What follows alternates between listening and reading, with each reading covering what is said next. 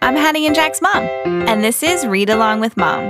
Today we're reading a request by our friend Blake. This book is called Blueberries for Sal by Robert McCloskey. One day, little Sal went with her mother to Blueberry Hill to pick blueberries. Little Sal brought along her tiny tin pail, and her mother brought her large tin pail to put berries in. "We will take our berries home and can them," said her mother. "Then we will have food for the winter." Little Sal picked 3 berries and dropped them in her little tin pail. Ka-plink, ka-plink, ka-plunk. She picked 3 more berries and ate them. Then she picked more berries and dropped 1 in the pail. Ka-plunk. And the rest she ate. Then little Sal ate all 4 blueberries out of her pail. Her mother walked slowly through the bushes, picking blueberries as she went and putting them in her pail. Little Sal struggled along behind, picking blueberries and eating every single one. Little Sal hurried along and dropped a blueberry in her mother's pail. It didn't sound ka-plink, because the bottom of the pail was already covered with blueberries. She reached down inside to get her berry back. Though she really didn't mean to, she pulled out a large handful because there were so many blueberries right up close to the one she had put in. Her mother stopped picking and said, "Now, Sal, you run along and pick your own berries.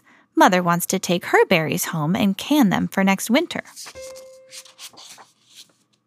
Her mother went back to her picking, but little Sal, because her feet were tired of standing and walking, sat down in the middle of a large clump of bushes and ate blueberries. On the other side of Blueberry Hill, Little Bear came with his mother to eat blueberries. "Little Bear," she said, "eat lots of berries and grow big and fat. We must store up food for the long, cold winter." Little Bear followed behind his mother as she walked slowly through the bushes eating berries. Little Bear stopped now and then to eat berries. Then he had to hustle along to catch up.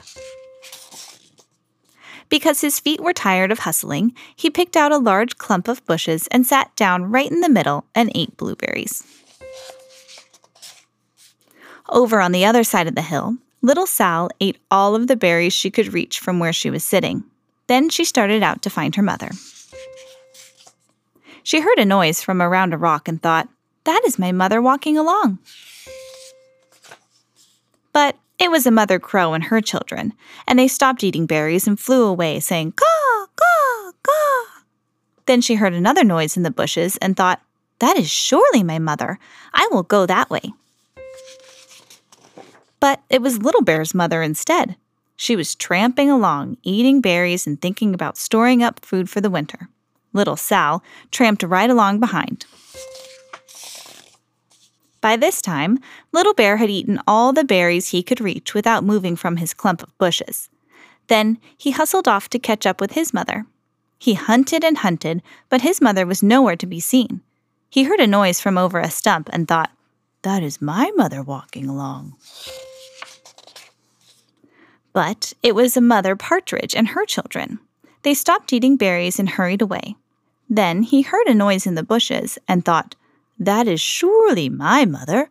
I will hustle that way." But it was little Sal's mother instead. She was walking along, picking berries, and thinking about canning them for next winter.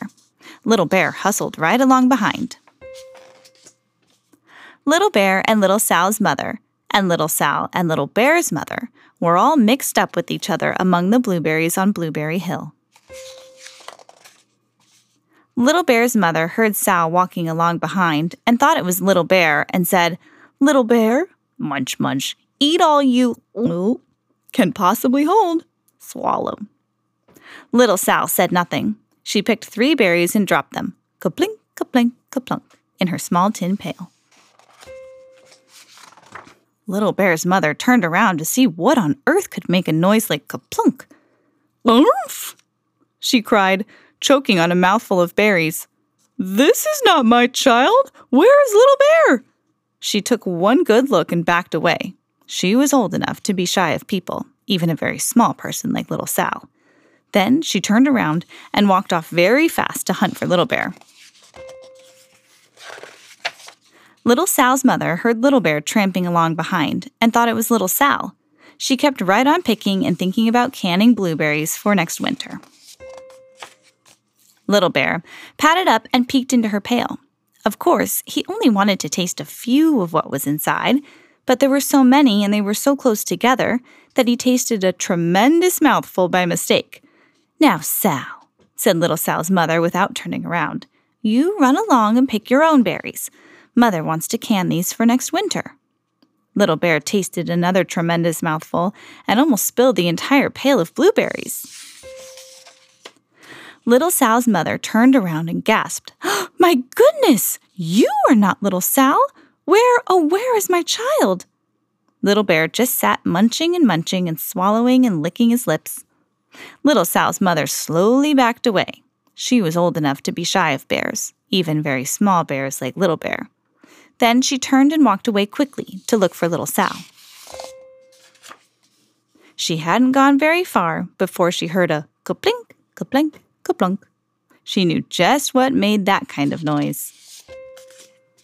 Little Bear's mother had not hunted very long before she heard a hustling sound that stopped now and then to munch and swallow. She knew just what made that kind of noise. Little Bear and his mother went home down one side of Blueberry Hill, eating blueberries all the way and full of food stored up for next winter. And Little Sal and her mother went down the other side of Blueberry Hill, picking blueberries all the way, and drove home with food to can for next winter. A whole pail of blueberries and 3 more besides. The end.